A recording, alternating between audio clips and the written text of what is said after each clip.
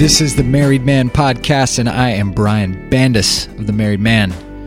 This is episode number 4, in which we're going to talk about what I would call the fundamentals. Maybe we talk about Michael Jordan, since he mastered the fundamentals. Before we do that, please consider subscribing to the podcast and leaving a review on iTunes or Stitcher or wherever you're listening. That would mean the world to me. I think I just said that would mean the world to me. The Married Man Podcast comes out once a week. This is where we talk about being a badass husband. This is where we talk about how we become great men by stepping up to fulfill our role as husbands, for some of us as fathers.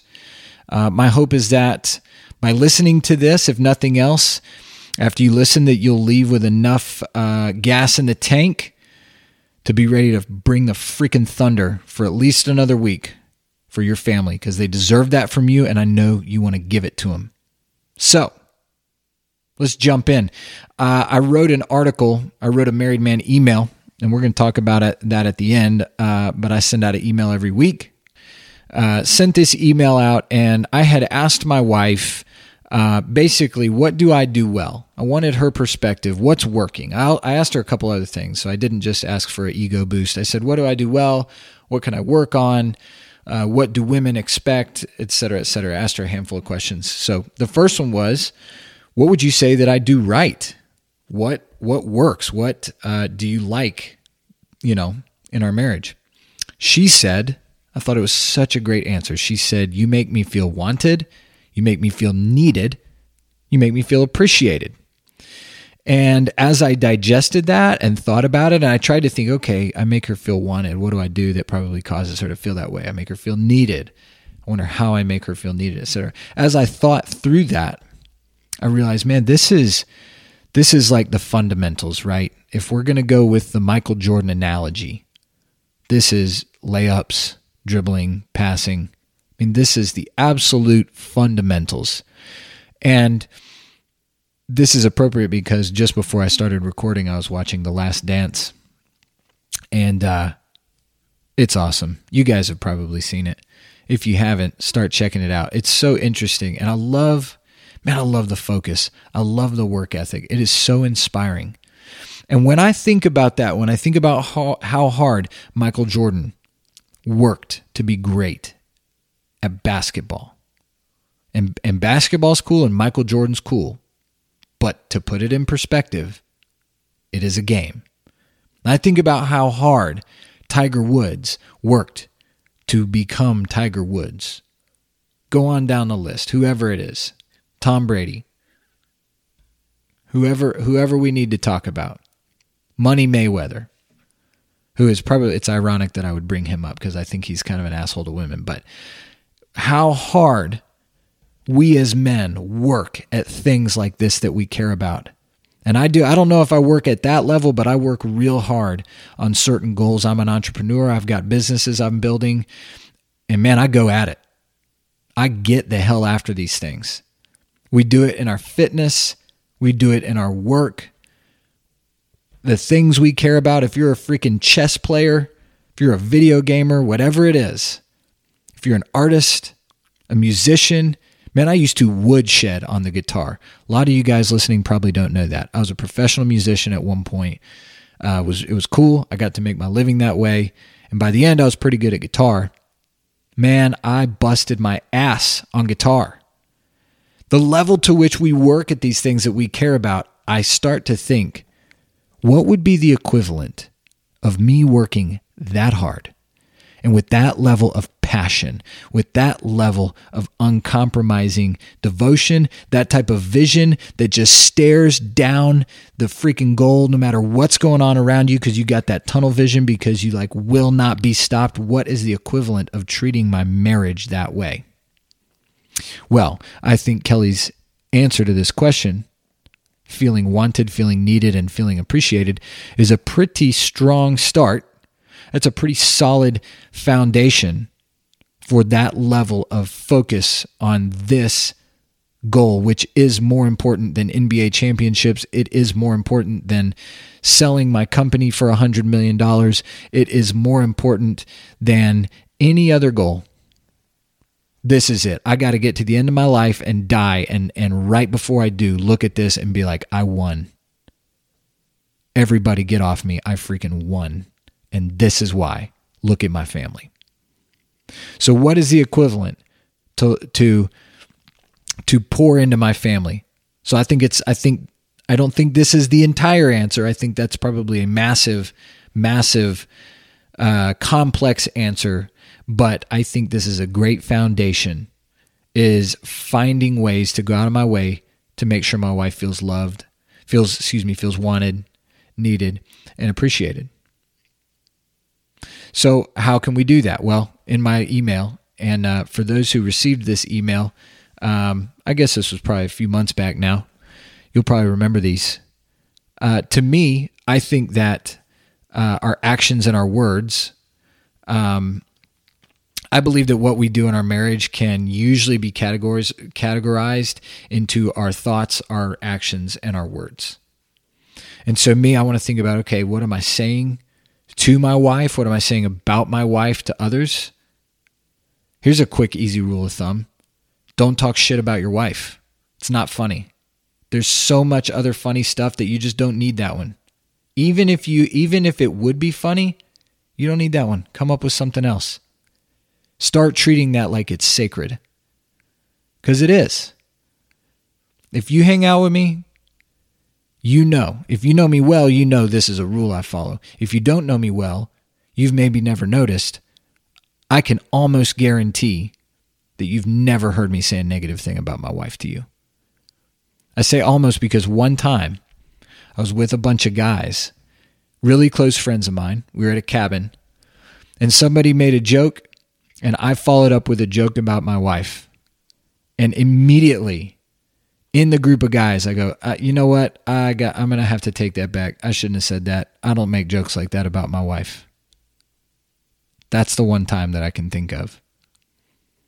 So I'm careful about the words I say about my wife, as you should be. I'm very purposeful about the words I say to my wife. The words I say to my wife about her, and the words I say to my wife about our marriage. I don't joke about divorce, and I make sure that she understands how much I love her, and I say that to her multiple times a day. And there are times when I say it because I just feel so compelled by my love for her that I just can't help myself. I'm just so in love with you. And there's other times I say it because love is an action. It is a choice. And I don't live in a Disney movie. And so I'm not going to be carried on the wings of a song to love her every day. Sometimes I'm going to choose it. I can choose that. You can choose that. You don't have to wait until the emotions overwhelm you. In fact, that is not, if you've ever read the book, and I think I've referenced this in an email as well, The War of Art. Is that Stephen Pressfield? Maybe. He talks about a professional. So let's pretend, obviously being married is not your job, but if you want to be excellent, and this is sort of what I'm talking about, right? This is the difference between Michael Jordan, the basketball player, and somebody who's pretty decent. Michael Jordan freaking executes. He doesn't care if he feels like it. He doesn't care if he's tired. He obviously clearly doesn't care if he has the flu, we learned. He does not care. Get out of his way. He executes. He does not wait for the emotions to carry him. So if we're going to be professionals, I'm going to tell you guys, maybe I'm a little cocky about this. If you could get paid to be a good husband, I'd be well paid. I freaking bring it. But it's not on accident. It's not because I'm better than you or anybody else. It's not because I'm smarter. It's not because I'm nicer. I just want it, man. I know what I want. I know what I want my family to look like. I'm not going to stop till it does, period. So if you're a professional, you don't wait for the emotion. You do the work regardless because you want the results. So the way that I make sure my wife feels wanted is telling her that I love her. I also try to make it a point to physically touch her, right? Like when we're going to bed, we face this is coincidence, but we face the opposite ways. I sleep on my left side, period, every single night, and I face away from her. So before I do that, I lay there for 10, 15 minutes just with my hand on her hip or on her arm or whatever. And that's all. It's just my way of saying, I care. I care about you. You're important to me. That's wanted. Needed, I think this is a new one. This is not brand new, but this is newer for me, seeing the fruit of this. And that's that I invite my wife into conversations. They're not necessarily conversations that I desperately need her in.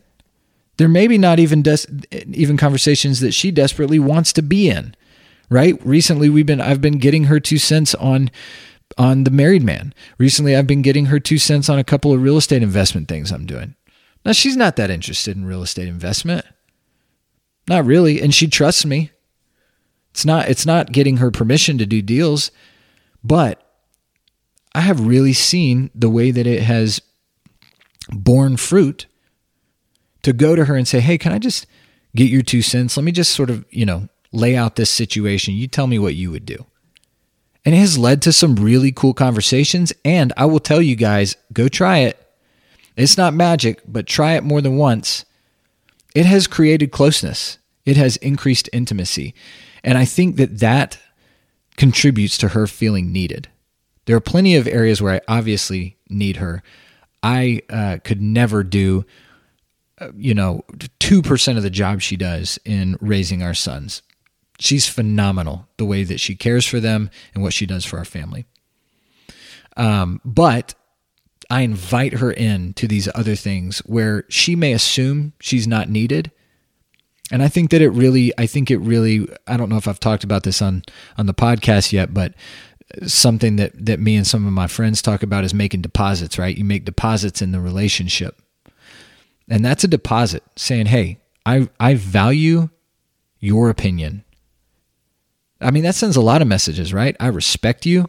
So therefore, I want to hear what you have to say. I admire you. I need you. So I bring her into those conversations. Appreciated. This is so simple. Like the number of things that my wife does that I don't want to do or couldn't do if I wanted to, and certainly the number of things that I couldn't do well, it is astronomical, right? We are two different people. It's beautiful the way it's designed. She is different than me, and she is better than me at a large batch of things.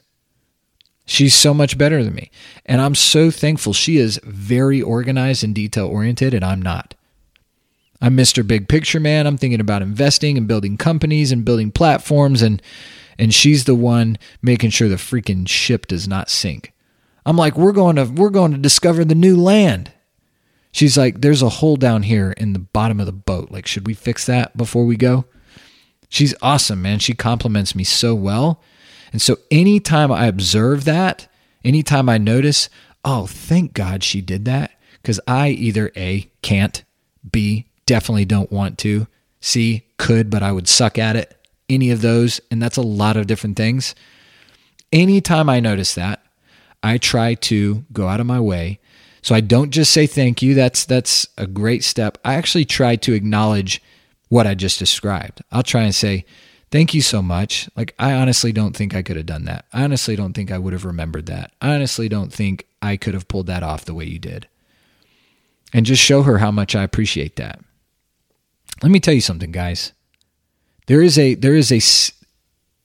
group of men out there who aren't sure, but they think maybe that what I'm describing is being whipped, or some stupid version of that. Call it whatever you want. I'm here to tell you, I don't do these things because I'm afraid. I don't do these things because my wife told me, and if I don't, she's going to be mad. No, I'm a grown-ass man. I do these things because I know what I want. And when I get to the last 30 seconds of my life and I know this is it and I'm gone, baby, I'm going to look back at this and I'm going to be like, look what I did. Look what I built. No one can take that from me. This is not being whipped. This is me giving of myself voluntarily, because there's nothing more fulfilling than living a life built on sacrifice for the sake of others. I know you know that. I don't want you to forget it. Guys, thank you for listening. Thanks for joining me. I'll see you in a week. Listen, I say this every single week, and I'm going to keep saying it. The meat and potatoes of the married man is this weekly newsletter I send out every Monday morning. It's probably about a 4 or 5 minute read, maybe at the most, maybe a 2 to 3 minute read. And it is just meant to give you a little injection of inspiration, a little reminder of what's most important. So if you do nothing else, please head over to themarriedman.co, not C-O-M, not com, themarriedman.co. I didn't have the dough for the M. So go to themarriedman.co and subscribe to the newsletter. I send out an email every Monday morning. I send out a little video every Friday. And man, that's really probably the most substantial content of The Married Man. So thank you guys for joining me, and I will see you in a week.